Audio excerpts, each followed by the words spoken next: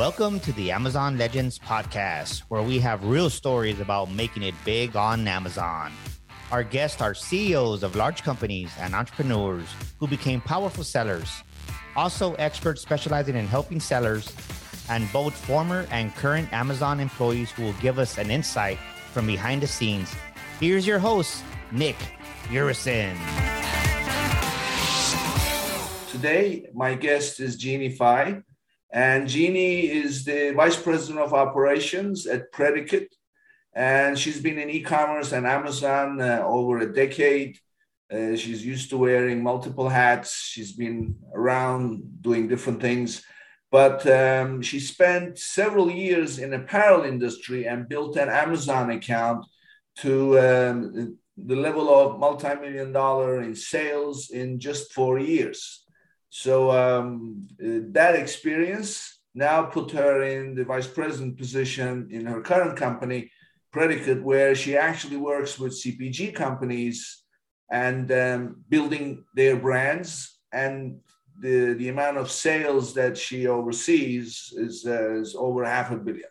So if anybody wants to learn about scale, she's the person who knows how to scale. And her current company, Predicate, is actually in the business of acquiring Amazon sellers who built brands successfully.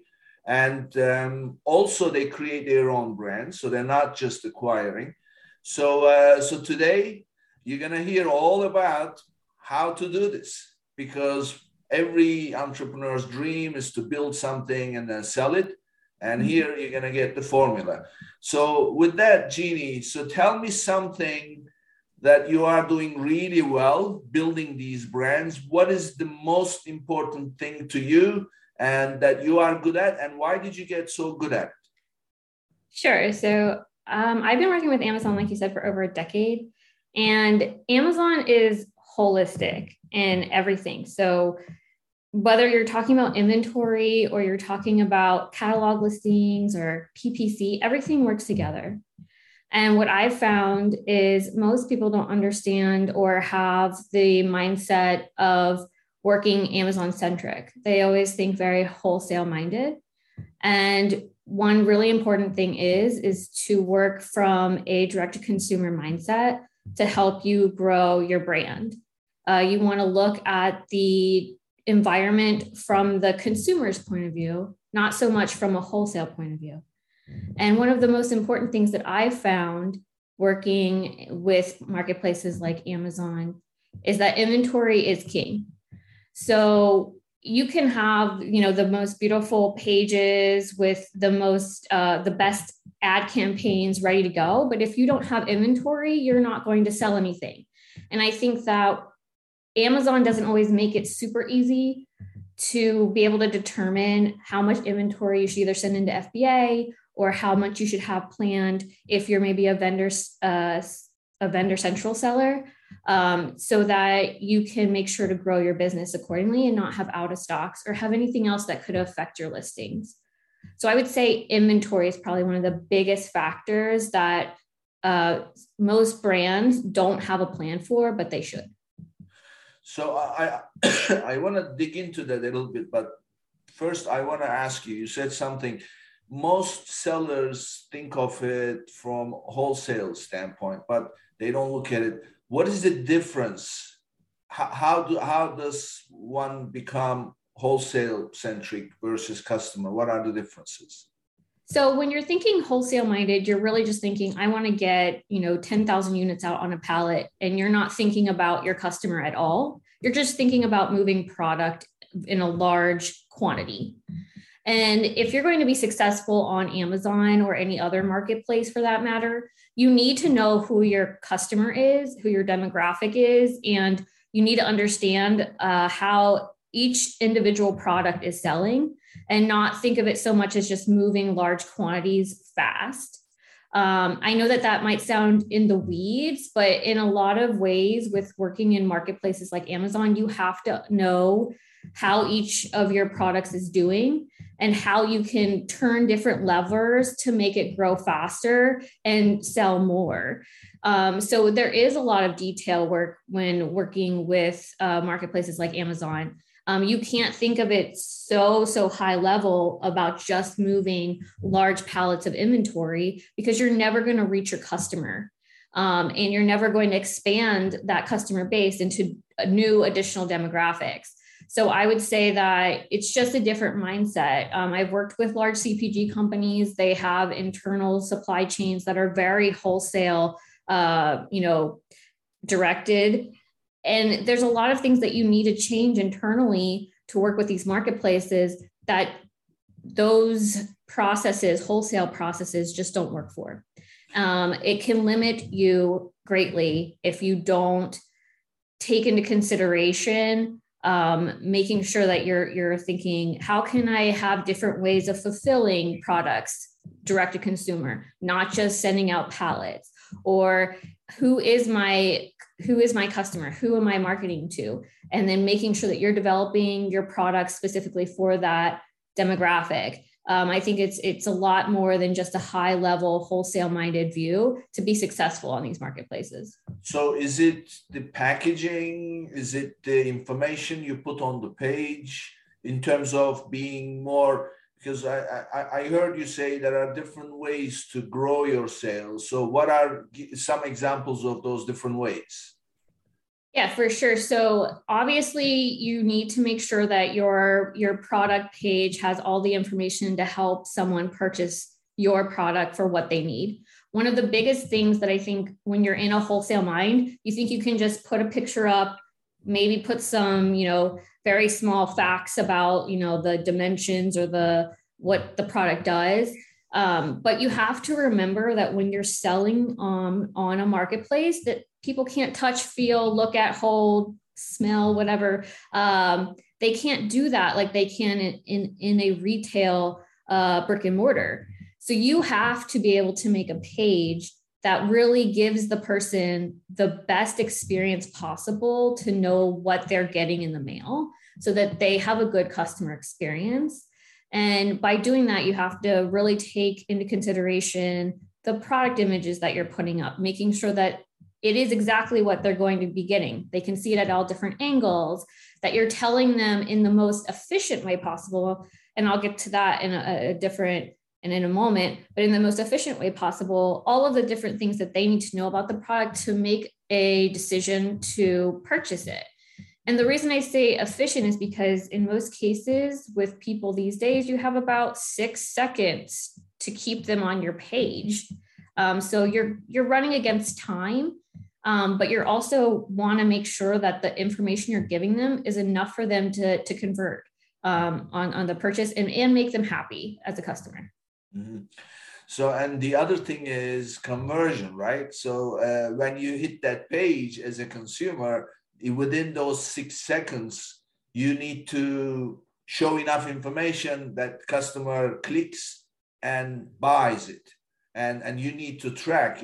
There's so many moving parts in here. So what I'm hearing from you is you're going to move pallets as a result of doing things, not as an objective of making the sale. Exactly. And the content becomes key in terms of providing information that will bring them as close to, touching and feeling, so to speak, so that they feel confident enough to say, okay, I'm going to buy this.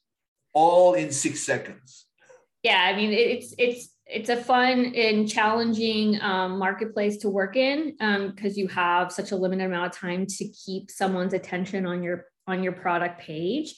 But the content also plays significantly into search results as well as your marketing. And that's when I just keep going back to everything is kind of interlocked, right? Everything is holistically playing together. So you need to, if you're the CEO of a brand, if you're on an e-commerce team for a brand, or maybe even an agency working, you have to think of it holistically, and you have to understand that other parts or other departments might be affecting your significant attribution. So if you are in the advertising team and you might see a dip in your your spike in bids, or your ACoS is higher, your ROAS isn't where it should be. And then when you dive down into it, it could be an inventory issue. That might be playing a large role into why your campaigns aren't working as well as they used to a month ago. So you have to be able to work as a team if you have multiple teams or departments internally. And you have to be able to have somebody at a large, on a big picture level, being able to look at all of the data, which there's a ton of, and be able to decipher the why, which can be a very big challenge in pinpointing exactly why something is happening within your sales. But I feel like there's so much data that Amazon does provide sellers that you can usually come to a very good conclusion as to what is going on. So I want to go back to what you are really good at. So as far as inventory, so what you said is basically, all these PPC campaigns, content, they're very important. It's not just one thing. So they've got to be there. However, if you don't have inventory, it doesn't matter, right? Everything doesn't matter. Starts. So, and you manage inventory really well, FBA, FBM, because because Amazon takes a long time to receive something or whatever. So it's always a good idea to have that backup listing so that you're fulfilling yourself. So what data are you looking at? How do you manage inventory so well? What do you do? What data do you look at? And then what you do based on what the data shows? So for me, like if I'm managing inventory, say for FBA specifically, I do look at historical sales. And I look at, past 30, 60-day demand, but I also look at previous years' historical sales. So I can see how seasonality or trends might affect in the coming weeks as well. So, and then I also look at things like excessive inventory, aged units. I look at Amazon's restock data, as well as, of course, we have to manage storage limits now. If there's any kind of additional promotional plans that might be happening, whether that's with advertising or a promotional run for like a lightning deal or a deal of the day, all of that needs to be put into a report and built out so that you can determine what is your demand going to be like in the next 6 to 8 weeks. One thing that I do religiously with any account that I work with is we do at least 52 turns a year of inventory to FBA. And the reason we do that is because of how hyper dynamic the market is on Amazon. And we want to make sure that we always know that we're going to have inventory when it's needed. Just because we run the report 52 times a year, or sometimes even more, doesn't mean we necessarily send inventory in every single time, but we're always watching it, because you never know when there's going to be a significant increase in your sales, or there could be something that's declining significantly. And you're going to want to watch that from a PO standpoint when you're purchasing products for the future. And this way you can stay relatively, I would say, you're making calculated risks, but you're taking less risk on inventory this way, because you're being hyper vigilant on how the market is playing with your inventory. But then also just keeping and maintaining a healthy inventory on Amazon only puts your IPI score in a better situation and allows you more storage, because you're selling to what has sales velocity, but it also keeps your account in good health. And as I'm sure that's very important when selling in a marketplace like Amazon. Yeah. So what I'm hearing is you have potentially weekly shipments to Amazon facility if the data shows that you need to replenish. Correct. So you need to, and also another thing that data happens to be my passion, and I'm always working on stuff. There's a few things that I always apply as a methodology. First and foremost, define the data points, what data points you're going to look at, right? So you mentioned several. And then also maintain consistency. In other words, don't look at it Monday this week and then Wednesday next week and then skip the week after. Always Monday, 10 o'clock, whatever the case may be. And the other thing is you have Amazon releasing this data, not necessarily through API. I mean, you have to download this data. There is no easy task with Amazon data. You have to download it, and some of the reports don't become available until the following day at 6 o'clock. And of course, it's 6 o'clock Pacific time, which means 9 o'clock. So all these things you have to take into account, right? So it's not walk in the park. No, there's a lot of different reports to pull. There's a lot of things you need to think about. Some of the reports or some of the data that is available in Seller Central isn't even available to pull in a report. So like, for example, one thing that I found that has influenced my inventory reports is the receiving time or the shipping time for my inventory to Amazon.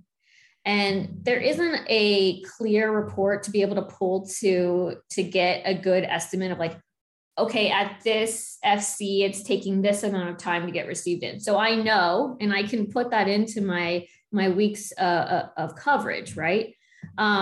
So I've developed tools in the past to help with things like that. Automation will help you if it's the right automation to be able to streamline some of these processes, make it a little less manual and a little less overwhelming. So there are tools out there. I've used some third-party tools, but I've also built some. And I think that depending on what your business needs and how, the skill level inside your business will determine what kind of tools you can use to help, mitigate some of the complicatedness of pulling all these reports and looking at all the data.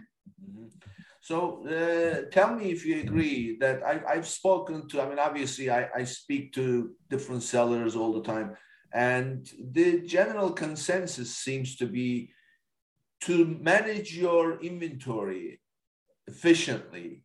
There is no tool out there. You have to build it yourself for your needs.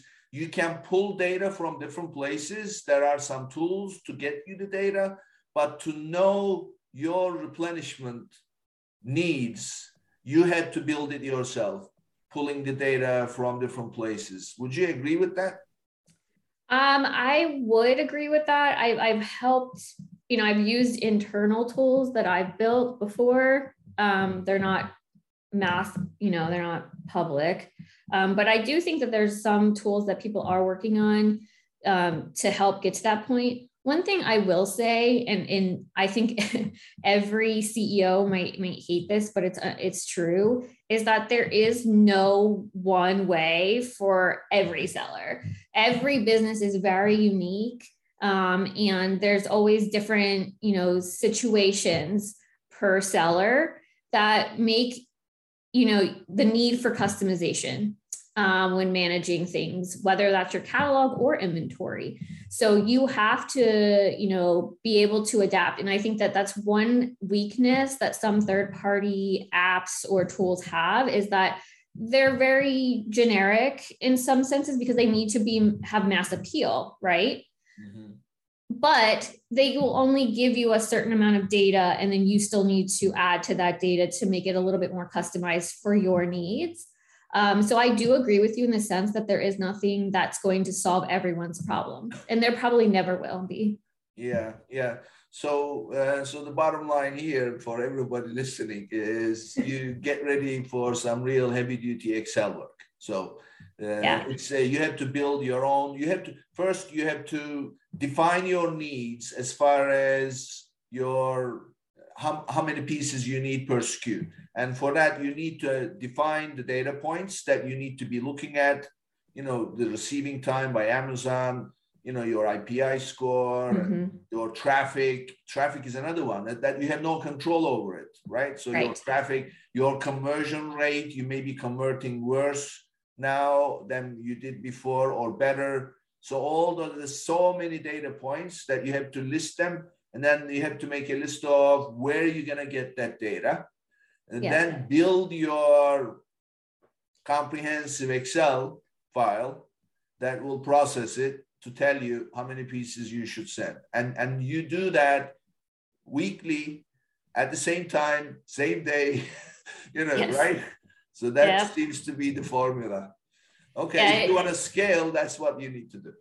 It definitely works for us. I won't say that, you shouldn't use any third-party, software or apps. I think there's definitely things out there that can help, like I said, make things more efficient to a certain point and automate certain things. Like even just pulling the reports, through the APIs. If you know that you're going to need a report every week at the same time, there are tools that can help you schedule those reports and have them available for you ahead of time, so that when you come into the office, they're there for you. You don't have to go in and wait to process them. There's other reports or other tools, that you can use to help make the process more efficient. But at some point, everybody is going to have to make some customizations to the reporting to make it work for their business. Yeah. And I think it's just the way that it is. But yeah, I 100% agree with you. It does have to be something that you do on a very scheduled basis every week. So make sure that you're catching any anomalies, making sure that you're in a good, healthy position, and that you're staying on top of it. I mean, that's the biggest thing in e-commerce, is that it changes constantly. It's a challenge, and you have to have your finger on the pulse to make sure that you're, making it work and growing your business. Yeah. Yeah. So, I mean, this is, it's not easy, but of course the rewards are there. So let's now move on to a little bit more interesting part. Since you are working with multiple brands and you're building brands to build value, basically, what makes it a good acquisition target? How do you pick? What makes you say, okay, this is worth looking at, it's a good target? What is a good target? Is it the sales volume? Is it the profitability? What are those things? Is it content? What are you looking for? So a couple of things that I look for when thinking about which brands to take on is, one, they have to be profitable. I mean, there's just no point in taking on something that can't be. So you need to look at the market space, see what your competitors are doing. Can you run into a price point that can be competitive as well and remain profitable on the marketplace? The other part that I look at is quality. So one thing that I think some people can rush to the marketplace with a product, but it might not be the best quality. And overall, you're going to get bad reviews over time, and it's just going to hurt your brand. So we look for brands that we feel passionate about, we feel is a good product, and we know that it has good quality. But then we know that we can, when you have a product that's good quality, you can actually sit it at a price point where you know you're going to be profitable, because it has it's made of good quality materials. The customer is going to be able to use it and enjoy it. And we feel like it is a quality product. So I think that when you believe in your products and or brands, it's just going to help you sell it better. If you're putting up stuff just to put up listings to see if they will sell or not, I feel like that's just a recipe for disaster, because you're never going to have the right mentality behind it. I mentioned before, there's a lot of detail in the weeds kind of mindset that you have to do on a product by product basis when you're running on these marketplaces. And if you don't care about the product, you're not going to give it the attention it needs to succeed. And if you don't care about the quality of the product, then that means that you don't care about what your customers are getting. And overall, that's just not a good combination. So we try to make sure that we're bringing quality products to people at really good prices. That way they can, everybody can enjoy them. So that's kind of what we look for. So let's dig into those things. What is a good price? What is an attractive price point? So it really depends on what category you're in. And by the way, any particular category, favorite, or doesn't matter? So this is just a personal preference and I have no idea why, but I tend to like complicated catalogs. So I think it's because I started in apparel and accessories. I love apparel and accessories. I love shoes, highly competitive categories like baby and beauty. Large, complex catalogs, they just challenge me. So I like those, but I've worked with catalogs from, catalog sizes of like 3 ASINs all the way up to like hundreds and hundreds of thousands of ASINs. And I don't really think that if you believe in the product, it really doesn't matter what the category is per se. But one of our main brands that we work with is shoes. It's a women's shoe brand. I've worked in every category you could think of. I mean, I've sold chemicals on Amazon, which is super fun with compliance. And I've sold, baby, pet, all kinds of different categories. I think that from a price point perspective, though, it really depends on what your product is and what is the consumer looking for. What does the competitive landscape look like? If you have a product that's higher quality using, maybe it's a little bit more luxurious, say it's a pet collar that's made of leather, pure genuine leather. It has, higher quality finishing on it. Those are price points that can be a little bit higher, but you have to make sure that you're clearly stating why your product deserves that higher price point.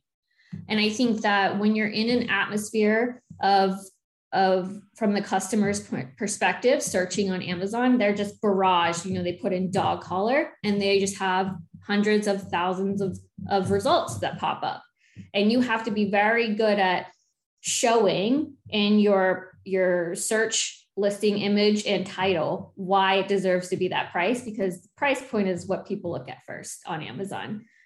So it's really important that you pull through why you need to be at a higher price point if you're going to list a luxurious product on Amazon. So as far as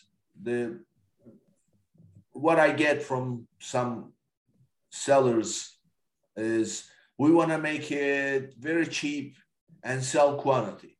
Mm-hmm. So what do you say about that approach? It's not something that I would personally do. I think that you're going to sell quantity, but on the back end, you have to realize all of the returns, all of the customer service that's probably going into dealing with the lack of customer, happiness when they get that product and they realize it's not a good quality product. And that can play into, your listings having low reviews, which can cause low conversion over time. So I feel like you're just playing a time game at that point. It's not a long-term play because you're eventually, the way that people search on Amazon is the reviews are one of the most important parts. And if you're seeing that the product is breaking or not as described, that might, really affect the quantity, which is all you're really looking for when you're selling a cheaper product. That will make your quantities of, in sales go down, and then you're going to have to start over with a new product.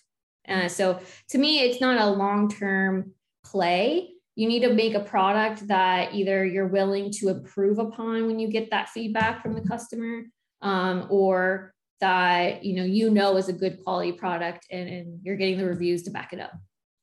So one of the things I say is don't focus on the price, focus on the value, establish the value, communicate it, that's where the content comes in.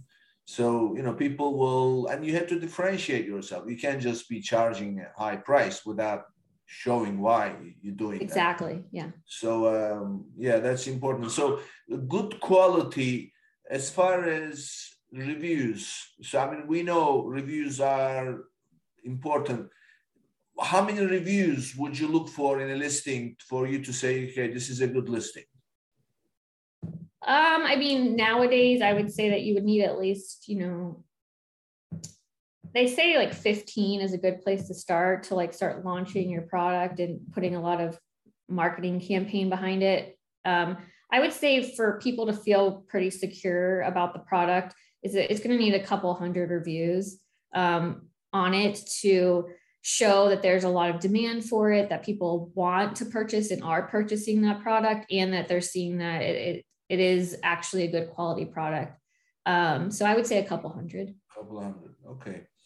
All right. Well, that's very valuable. So as an acquisition target, obviously they have to be profitable. No point, because then they are building brand equity, but they're just building it, right? So it's not like they are Nike that everybody knows about. So there is no, if you like, intellectual property value yet established. So it all comes down to cash flow. What are you generating? So what is a good acquisition target in terms of sales volume, and what kind of profitability is attractive percentage? So we look at many different things when we're acquiring a brand. One is if the current manufacturer, if we can find a way to manufacture it at a different, facility with larger quantities at a lower cost to help profitability. So that's something that we will look at. But of course, we don't want to take away from any of the quality. So we make sure that the quality stays the same. But overall, from a profitability standpoint, we want to see that, we have a good, 20-30% profitability rate on the brands that we're going to bring in. Now, it's dependent also of, what is the price point going to be? If it's a higher luxury item, we might be willing to know that we're probably not going to sell thousands a day because it's a higher price point product. But we want to make sure that when we do sell something like that, that we are seeing at least, a 15 to 20% return on our investment for a product at a higher price point. If it's a lower price point, we're willing to take a little bit less because we will sell higher quantity of those. But of course, we try to make sure that we're putting the best product out there to the market. As far as decision making, when we're trying to determine which brands to acquire or what products to make internally, it really is just looking at the landscape and the demand of what we're seeing is increasing within the different categories. So if we're seeing I think 2 years ago, the pet category blew up when COVID happened. And that was something that, I think a lot of people, brands that I worked with in the past jumped on, and they saw great benefits from it. You just have to make sure that when you're looking at the demand and the different category increases, that it's not something that's going to be a short-term increase due to a certain, maybe it is because of COVID, or for example, puzzles. I'm not sure if you knew, but during COVID, the puzzle category just took off. It went to number one. I think puzzles was the number one search term for a while. And if you can't turn around and get it to market fast enough, you're going to miss that opportunity. You need to find demand that is long-term and is going to stick around for you to have a successful brand to bring in. And how do you know it's a long-term rather than a fad? So I would say it needs to be a commodity item, something that people are going to need and want to use, and something that, they're going to need over and over again is a good example. So people always need shoes, and they're always going to buy shoes. Same with socks, things that people need are always a good starting point. If you're dealing with something that's a little bit more of a one-time purchase only, that's where I would say you need to just define a differential. So whether that's different bundles or different colorways, ways to get people to want to purchase more of the same product. You can make it a long-term play that way. There's different ways to market products like that, but I would say you just have to think of long-term, like, is this something that someone is only going to buy once and there's just a very small demographic that's looking at it? Or is this something that I can appeal to a mass audience and that they can buy over and over again? And I think once you define that and you can market it a certain way and it has that usage, that's going to help you in the long term. So I'm hearing consumables make more attractive targets. Yes. Yeah. Okay. And so let's talk about the biggest question. What is the valuation? How do you value? Is it going by the net profit, or is it going by the top line multiples? Can you give us some range of how it works? So we really just take it all. We do look at profitability overall, and we want to make sure that we see that there's a demand there, but then we also take it off of feel too. So we're not going to take a human element out of this. I think a lot of people, CEOs or other companies, they want a very finite equation on how to know when to acquire a brand or how to develop a brand and know that it's going to be successful. There isn't one. And you're always going to have to take into consideration a gut feeling, personal, emotion towards a product. We're all humans. We all shop for things, and I shop on Amazon. I know everyone in the company that I work for shops on Amazon. So our insights and how we are feeling about a product are significant. So if we know that we can be profitable and we have a good feeling about the brand, that's something that we do take into a large consideration when we're deciding whether to acquire a brand or develop a brand. And how do you come to the valuation of it? Is it do you go by, if it's say they are doing $1 million in sales with 20% net bottom line, so it means $200,000. Is it a multiple of 200,000 or $1 million? And what is that multiple? What is the range? So, I mean, we've taken on large brands that have, somewhat established brand awareness on Amazon, but then we've also brought in brands that have no brand awareness on Amazon at all. And I would say it's really dependent upon the beliefs of what you're capable as a company. If you know that you can market it and bring it to the mass, then we're going to try and do that. So I wouldn't say that we have I'm not going to give a finite answer to that, because we've brought in products where we do have, the top line is millions of dollars, and we're seeing, a good chunk of that coming back from an ROI standpoint. However, we have other brands that we do not see that yet, but we know that in the future that we're going to grow them to that. If we feel that we can see a pathway forward to getting them to a multi-million-dollar brand, we're going to take it on. I see. So what I'm hearing is there is no set formula to this. And also another thing I'm hearing is, depending on who you are dealing with, in terms of their familiarity with the category, like what you're telling me is you understand certain categories and you're passionate about certain categories. So when you come across a brand or a seller that's building a brand in those categories, your approach is very different than maybe somebody else, right? And yes. Therefore, and that reflects in the valuation of the company. Absolutely, yes. Yeah. So, I mean, this is no answer, but it is the answer. So, and I've always, I heard this long time ago when I started in the internet business back in 1996, 97. People invest in two things. They either invest in the business they know, or they invest in the people they know.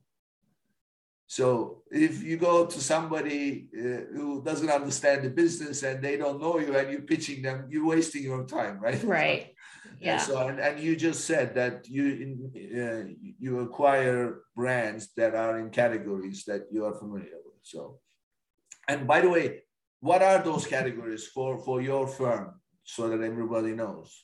Yeah, so we do shoes, women's shoes. We do home goods, and then we do nutritional supplements. So those are the three categories that we play in currently. I don't think that, we're closed-minded to any other categories. It's just something that we know very well. And obviously my background's in apparel and accessories and shoes. So one of the reasons that I was brought on to the team was due to my experience there, but also with a ton of other categories due to my time in agency. So I think that, those are our main categories right now, but, we've talked about looking at, the toy category and even, pet category. So we're open to other categories. And then it's also just finding the right internal resources to bring on. So there's a ton of great skilled people who have that experience that you're talking about in those other categories, and making sure that you're building out your team to work with what you're planning on building out from a brand perspective as well is very important. Yeah, so that actually is a good segue to my next question. So one of my favorite questions is, what does it take to make a successful seller operation in terms of team? What are the roles? Now, that's my question, but in your case, I want to tweak it a little bit. As an acquisition target, do you look for well-defined infrastructure, well-defined roles of a team in a company, or if they've done a good job, but they've been winging it and they just happen to be successful, and you don't care about how they got there as long as they got there?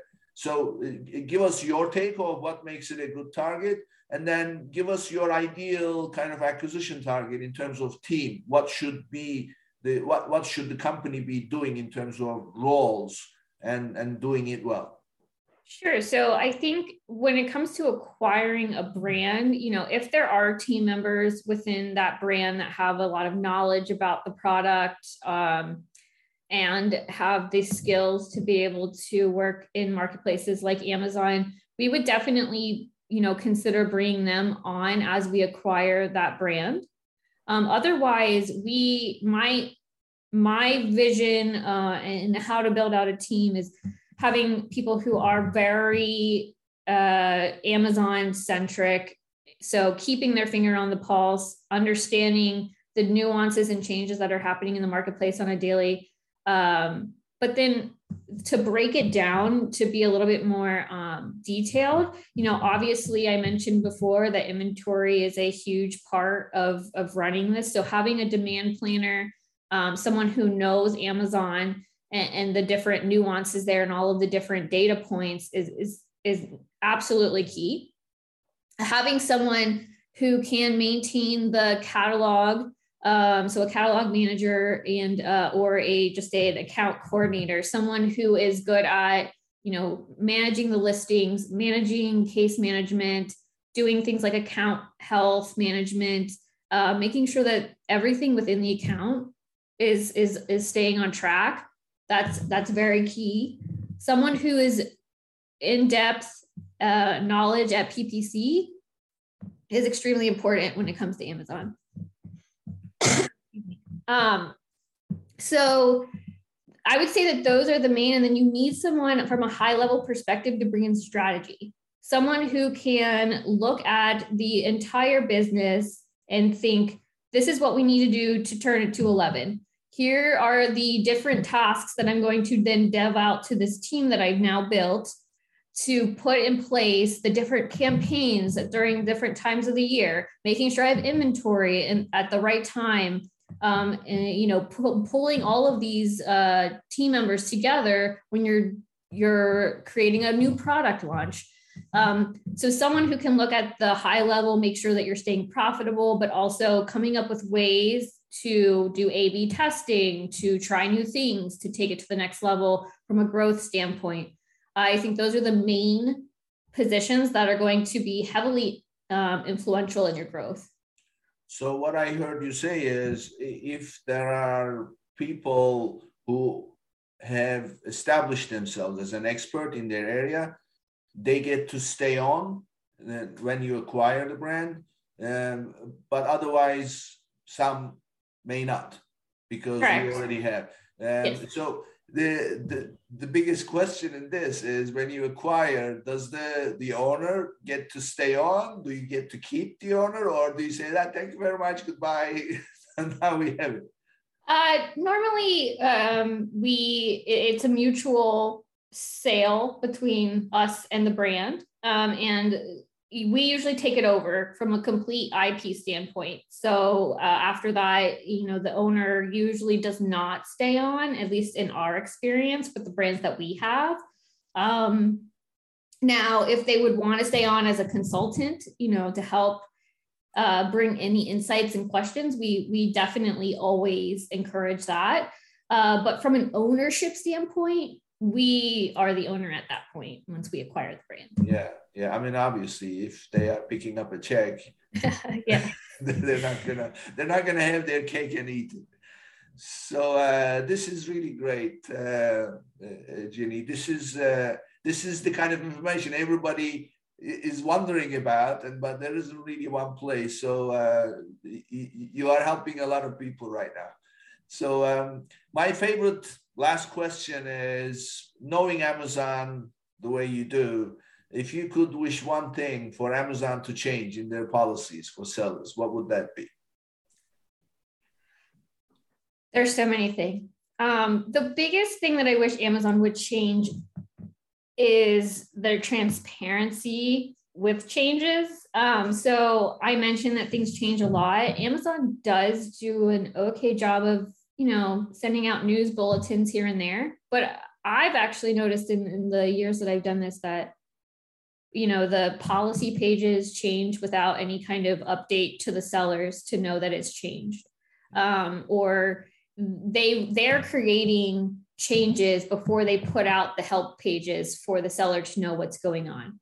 And I think that if we could create a little bit more transparency for the sellers on when things are changing, it will help them be able to be more proactive instead of reactive. I feel like sometimes sellers, myself included, are always reacting because the communication isn't always there.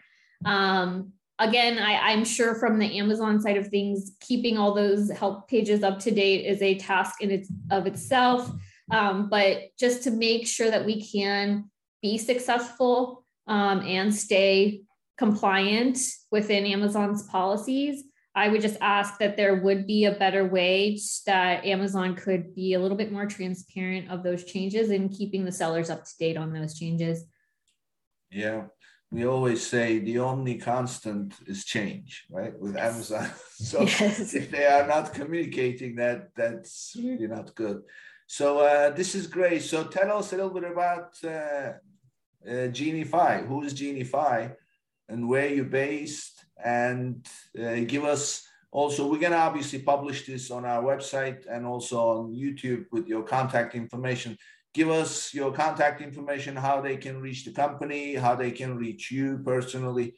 Give us all that. And tell us about what you do outside of work. What are your passions? Sure. So a little bit about me. Like you said, I've been in e-commerce for over a decade. I've been a brand. I've worked for an agency. And now I'm the VP of operations at Predicate, which is a brand acquisition and brand incubator. As far as, getting in contact with me, if you want to get in contact with Predicate, you can reach out through our website. If you want to see some of our brands, J. Adams is one of our largest brands. It's a women's shoe brand. There's also Sunbay Foods and Slice of Goodness, which is a home goods brand. If you want to get in contact with me, I'm always available on LinkedIn. You can just search Jeannie Phi and I will pop up. I'm pretty sure I'm the only one with that name. And as far as, when I'm not working, I would say, just spending time with my family. I like reading. I'm a big into reading and true crime and all that stuff. So I try and keep up with all of the different things that are coming out there. I'm located in Cincinnati, Ohio. So, dealing with the different weather every day. So some days it's like 60 degrees outside and the next day it'll be 20 and snowing. So it's always fun here to keep up. But one thing that I've been doing with my family is, to stave off some of the COVID, staying inside and just being, quarantined all the time is on the weekends, every couple of weeks, we'll go to a new city about, maybe an hour or 3 hours away and just kind of, get to know that city, see, like look around, try new food places and breweries and that kind of thing, just to kind of get out and try new things, but try and stay safe at the same time. Yeah, well, that's nice. It's first of all, it's fresh air, right? Yes. Staying inside all the time. It's that I hope we never go back to those days. That was not fun. That was not fun. Yeah, I agree. Okay. All right. Well, thank you, Jeannie. This was great. This is the kind of information that will help a lot of people. It gives you a direction because everybody, we all get up in the morning and we're trying to do things. But when you put things in perspective, what are you working for? And this is really it. So thank you very much. And this brings us to the end of this episode. And I'll say goodbye and I'll see you next time. Thank you so much.